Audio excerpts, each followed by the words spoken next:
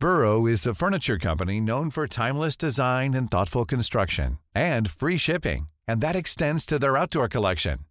Their outdoor furniture is built to withstand the elements, featuring rust-proof stainless steel hardware, weather-ready teak, and quick-dry foam cushions. For Memorial Day, get 15% off your Burrow purchase at burrow.com/ACAST and up to 25% off outdoor. That's up to 25% off outdoor furniture at burrow.com/ACAST. Millions of people have lost weight with personalized plans from Noom. Like Evan, who can't stand salads and still lost 50 pounds. Salads generally for most people are the easy button, right? For me, that wasn't an option. I never really was a salad guy. That's just not who I am. But Noom worked for me. Get your personalized plan today at Noom.com. Real Noom user compensated to provide their story. In 4 weeks, the typical Noom user can expect to lose 1 to 2 pounds per week. Individual results may vary. Two-state solution? Is there still a chance for a two-state solution? I think it's about time for the world to realize the Oslo paradigm failed on the 7th of October, and we need to build a new one. And in order to build a new one... Does that new one include the Palestinians living in a state of their own? The answer is absolutely no, and I'll tell you why. The Israeli ambassador to the UK couldn't have expressed herself more clearly. Zippy Hotavali's comments to Sky News binned what most of the world sees as the only solution to the Israeli-Palestinian conflict. Israel knows today, and the world should know now, the reason the Oslo Accords failed is because the Palestinians never wanted to have a state next to Israel. They want to have a state from the river to the sea. But how representative is the ambassador of the Israeli government on this issue? The Israel Prime Minister Benjamin Netanyahu says it will fight until the end, regardless of support from the international community. This also comes as one of the leaders of Hamas has described Israel's post-war plans for Gaza without the group as a delusion. If Israel can't accept the so-called two-state solution, then what is their plan for the Palestinians? Our long-standing position remains that a two-state solution is the right outcome here, and more immediately, what's going on is incredibly concerning. I've said consistently, far too many innocent people have lost their lives. And with Israel's actions killing thousands of Palestinians in Gaza and razing much of the Strip to the ground, how much longer can Joe Biden support them, especially if the Israelis insist that there can never be a Palestinian state? At a fundraiser yesterday, President Biden saying Israel is right to take on Hamas and has most of the world supporting them. But they are starting to lose that support by indiscriminate bombing in Gaza. And joining me from Jerusalem is Belle True, the Independent's chief international correspondent. Belle, you're very welcome to the Belle Tale. The Israeli ambassador to the UK, Zippy Hotavali, she has made comments to Sky News which have really caused a ripple here in Northern Ireland, in Ireland, in the Republic of Ireland and in the UK. When Sky News' Mark Austin asked her about the prospect of the Palestinians having their own state, she replied, absolutely no. Are you surprised by that? I'm not huge. I mean, I'm surprised in the sense that it's quite a bold statement to make in English to a major news network. But I'm not surprised in the sense that several Israeli politicians have said that in the past, specifically or particularly in Hebrew. And it certainly reflects the policies of the current government that's in power right now under the leadership of Netanyahu. It's a very far-right, pro-settlement, pro-expansion of settlements in the occupied West Bank government, who've made it very clear on the ground that a independent Palestinian state with sort of the sovereign rights that a state would have would be near impossible. So it's not massively surprising, but it's obviously quite a bit bold statement to make, given that the idea internationally is that the solution to this would eventually be a two-state solution, with the Palestinians having the right to have their own proper sovereign state. I think we should point out that prior to her appointment as UK Ambassador, Zippy Hotavali was the Minister for Settlements in a previous right-wing Israeli government, so perhaps we shouldn't be overly surprised. But as you say, this is part of a wider Israeli government. But it really does leave the EU, the UK and the US in a strange situation now, in that that's the cornerstone, or at least in theory the cornerstone, of their attitude and policy to Israel. Yes, I mean, if you're looking at the sort of reality on the ground, even since this horrific attack by a Hamas militant group on the 7th of October, we're seeing a rapid increase in the displacement of Palestinians from what is known as Area C in the occupied West Bank on an almost unprecedented scale. That's according to Israeli and Palestinian rights groups on the ground. We're seeing hundreds of people being forcibly displaced from their lands. And we're also seeing investment in settlement building happening at the moment. And the UK has said, David Cameron responded to it today, saying that it was a disappointing statement and that a Palestinian state would still be possible. But I think, at least the Palestinians say from their side, the reality on the ground is, how can a state be possible if you don't have any form of sovereignty in terms of a proper geographical area that can be a state? The control of your borders, the control over your resources from water to electricity, and the control, freedom of access and movement. So the reality in the ground has definitely shown a movement away from the two-state solution for a long time now in Israel. You've used the words forcible displacement there. There are other terms which some people, critics of Israel, would use to describe the phenomenon, mainly of moving one population to another place. It may be harder for Israel going forward to deny the charge of ethnic cleansing, or are they safe, I suppose, in terms of international relations, that charge will never be levelled at them? They have said repeatedly, the Israeli authorities have said repeatedly that they are not involved in ethnic cleansing, and have denounced people who've used phrases like that, and also phrases like occupation and apartheid as being anti-Israel and even anti-Semitic. The Palestinians have called it ethnic cleansing, and so have some rights groups. But in terms of the reality on the ground, if you look at something like the occupied West Bank, people are being moved from their land. They're being multiply displaced. We're seeing the mass displacement of people in Gaza right now. There's over 1.8 million people who are forcibly displaced from the north of Gaza down to the south, and they're still trying to find somewhere safe to be and will be on the move. And there's even been unconfirmed reports of the possibility of them being displaced to Egypt, although Egypt's made it very clear they don't want that. So I think it's very clear that Palestinians are being shifted from their lands right now in an unprecedented scale. As you said, Rishi Sunak is still talking about the two-state solution. Other people have done that as well. Before I move on to the United States of America, it's interesting that Leo Varadkar, the Taoiseach Irish Prime Minister, he has said now that the European Union has lost credibility with young people across the world due to the stance on Gaza. He says he's a huge believer in the European Union, but their inability to take a stronger and clearer position on the situation in Gaza has undermined the credibility of the European Union. Do you think the attitude, I suppose, of a small state like Ireland will bother Israel in the slightest? That's a big question to ask. I think it would. It's hard to say, of course, but I think Israel is very sensitive to any criticism of its actions, and has repeatedly hit out at anyone who has criticised the offensive in Gaza or any of the response to the 7th of October. So I think they will respond to that.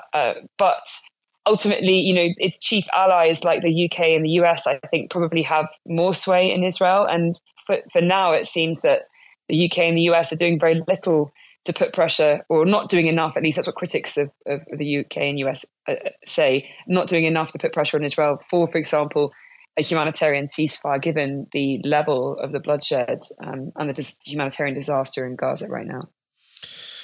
Well, of course, Israel's military offensive involves using weaponry, for the most part, manufactured in the United States of America and supplied by the United States of America. And so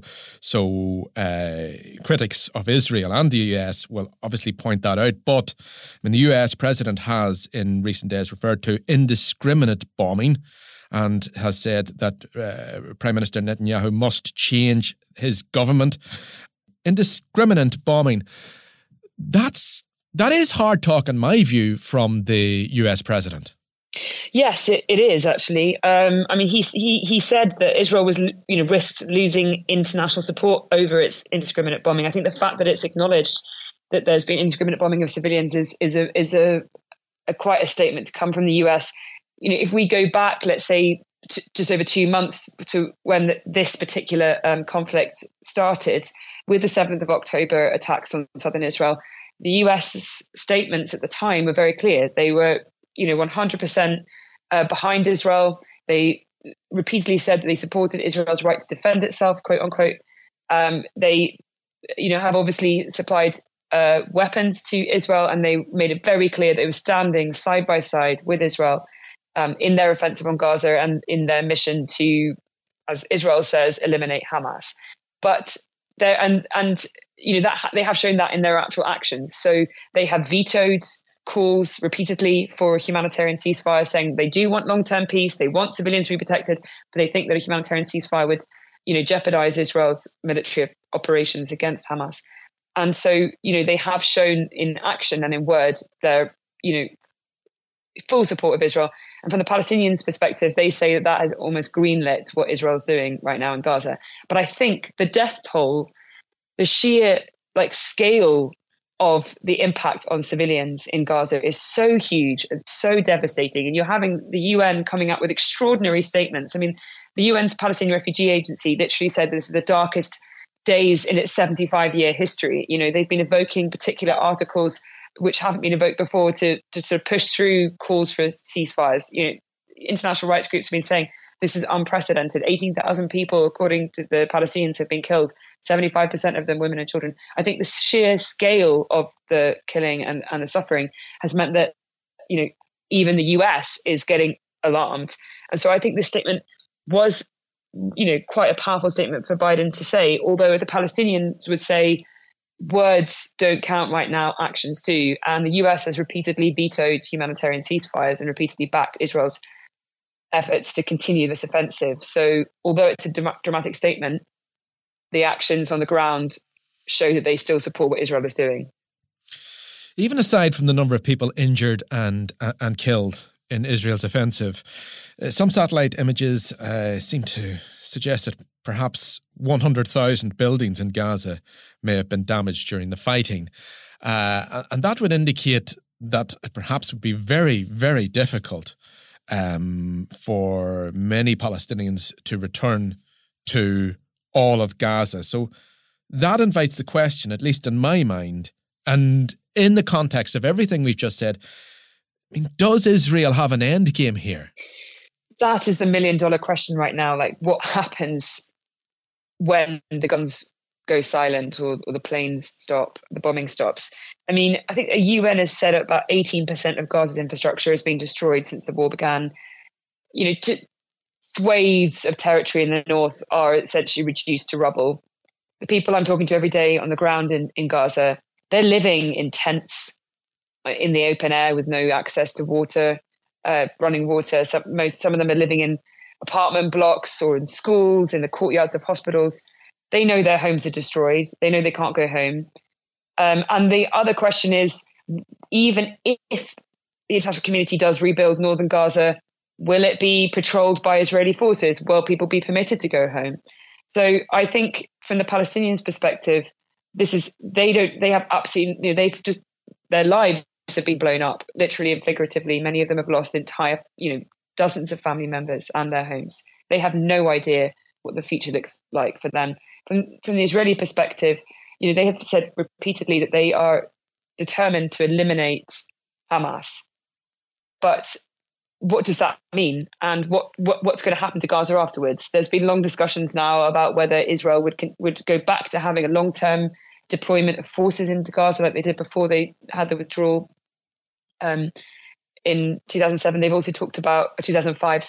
They've also talked about the possibility of Arab states having some kind of peacekeeping force there, or the PA, the Palestinian Authority, coming in. But there's nothing clear right now, and Gaza is, obviously massively destroyed, and there are, almost 2 million displaced people, and there is an untold number of people who've been killed and bodies still trapped under the rubble. And there doesn't seem to be a clear solution about what the day after is going to look like. And that is what is worrying a lot of people, not just the fact that the bombing is so intense, but what does their future look like? Do you think the Palestinian Authority or Mahmoud Abbas, do you think any of these people have any sort of plan, or are they beyond the point where they could have a plan at this stage? I don't think they have a plan. The Palestinian Authority has lost so much support from the Palestinians over the last few years, well before this even happened. Abbas has said publicly that he doesn't want to go into Gaza on the back of an Israeli tank. There's been an opinion poll, I think, that was put out on Wednesday for Palestinians, which shows a rise in support for Hamas, an overwhelming rejection of a Western-backed, Abbas in power in Gaza. I think 90% want him to resign. So this is an opinion poll talking to Palestinians. So it shows you just how unpopular the PA is and Abbas is. So I don't think he has a plan. And I don't. And to be fair to him, what kind of plan can he make right now? I mean, no one has any idea what's going to happen, how long this is going to drag on, just how much of Gaza is going to be left. How many people are going to be killed, and what the state is of this tiny besieged, bombarded enclave is going to be. So I think the short answer to that is no, they think there is a plan. And at the same time, the PA and Mahmoud Abbas are losing popularity among Palestinians who see them as having failed them. This current war, this current phase of a very long war, I suppose, was sparked by the Hamas attacks of the 7th of October, in which I think it's 1,200 people were killed and hundreds of hostages were taken. You are in Jerusalem. I mean, what do Israeli people, normal Israeli people, what are they saying? What are they thinking? So I've spent a lot of time talking to people on both sides and all sides, including the families of the hostages. There's 240 people who were taken hostage into Gaza, and the families of those who were killed on the 7th of October. From the Israeli perspective, the 7th of October was the single worst, largest killing of Jewish people since possibly in a single event, possibly since the Holocaust. It was a moment where they felt that there had been a paradigm shift and there needed to be serious action taken. So I'm summarizing the opinions of people that are speaking to me, just to make that clear. And I think there is a deep sense of mourning and loss and horror and confusion and fear. And so there is large support for the Israeli military offensive in Gaza. There's a large support for the destruction of Hamas. And I think there is little interest in, pushing ahead with a two-state solution right now.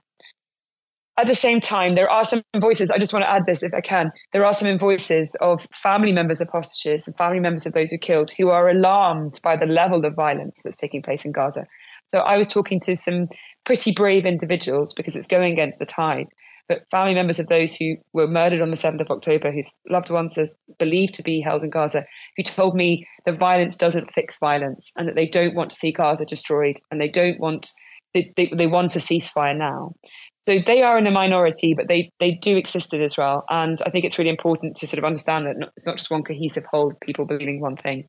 But yes, that is a minority. And I think there's a lot of anger against Netanyahu, a lot of confusion about how 7th of October was able to happen, and support for the military to continue its offensive in Gaza. With regards to Benjamin Netanyahu, obviously he has domestic politics to deal with, and maybe that will come down the road. But how has he reacted to the criticism from the White House? Netanyahu, is facing, he's having a very difficult time right now. I mean, people are largely blaming him for what happened on the 7th of October, for the massive intelligence failure and the fact that, that this was able to happen at all. I'd say right now we're looking at unprecedented tensions between the White House and Netanyahu because of this statement about indiscriminate bombing, because indiscriminate bombing could indicate, by the way, a violation of international law. It could indicate, possible war crimes, which is a very large statement for the US president to make. So I think right now, this is, Netanyahu is going to be pretty upset with that statement. But at the same time, Israel knows that its biggest supporter is the US. And it's critical that they have the support in terms of military support and weapon support, as well as the political support. And so even though the tensions are, rising between Israel and the US, I think Netanyahu will still want to be close to the US. And I understand, I think that we have another visit by Biden officials coming up soon as well. So we'll have to see what comes off the back of that. But yeah, I mean, tensions are high, but still the US is the biggest backer for Israel. But if a two-state solution is taken off the table, and it leaves very little options, I suppose, going forward for Israel with their relationship to the White House, and it may well come to the point that even the White House, even Joe Biden has a breaking point with Israel. That could be the case. I think, because the US still sticks to a two-state solution. That is that's the sort of widely accepted international, idea for this part of the world, even if practically that doesn't look like it could ever happen. But certainly, as we see the Israeli military push deeper into southern Gaza, as we have more horrendous footage coming out of Gaza of the devastation to the civilian population, of hospitals being raided, of young men being rounded up in their underwear. As those details come out, I think the US is going to come under increasing international pressure to, condemn what's happening in Gaza and also encourage Israel to protect civilians. Obviously, we've been concentrating on the Gaza situation, but all the while there's been a huge flare-up in violence, and unacceptable behaviour, even according to the IDF themselves, on the West Bank. Yeah, so I've actually spent some time in some of these areas. So we're seeing many different things happening. For a start, the sort of unprecedented numbers, and I mentioned this before, unprecedented numbers of people being forced from their lands in Area C in the occupied West Bank. So they're large Bedouin or farming communities. And that is also coupled with a massive surge in settler violence. And to the point where, in the international community, some countries have actually put sanctions on some of these settlers because the violence has been so intense. And I mean, I was talking to Palestinians who were telling me about, settlers wearing military uniforms, stripping them down to their underwear, as well as use of weapons and intimidation. And on the same level, you're seeing sort of brigade level raids into some of the areas of the West Bank, like in Jenin, where there are armed factions, Palestinian armed factions, and really heavy clashes between Israeli forces and armed factions in the West Bank. So at the moment, we're also seeing, what would normally be headline-worthy events taking place in the West Bank, but it's just being eclipsed by what's happening in Gaza. I mean, the death toll in the West Bank is unprecedented since, I believe, the Second Intifada. There's over 260 people killed in Israeli raids. But again, as I said, it's being overshadowed by what's happening in Gaza. But still, even if the ceasefire happens in Gaza, my concern is that we'll see conflict erupt in the West Bank and this war will continue in a different iteration. Belle True, The Independent's chief international correspondent, thank you.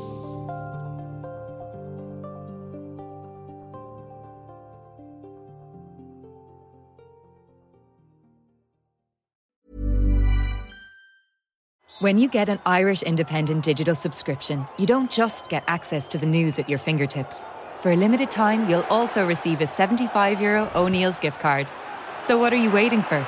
Get the whole kit and caboodle. Visit independent.ie/subscribe today. Irish Independent. Terms and conditions apply.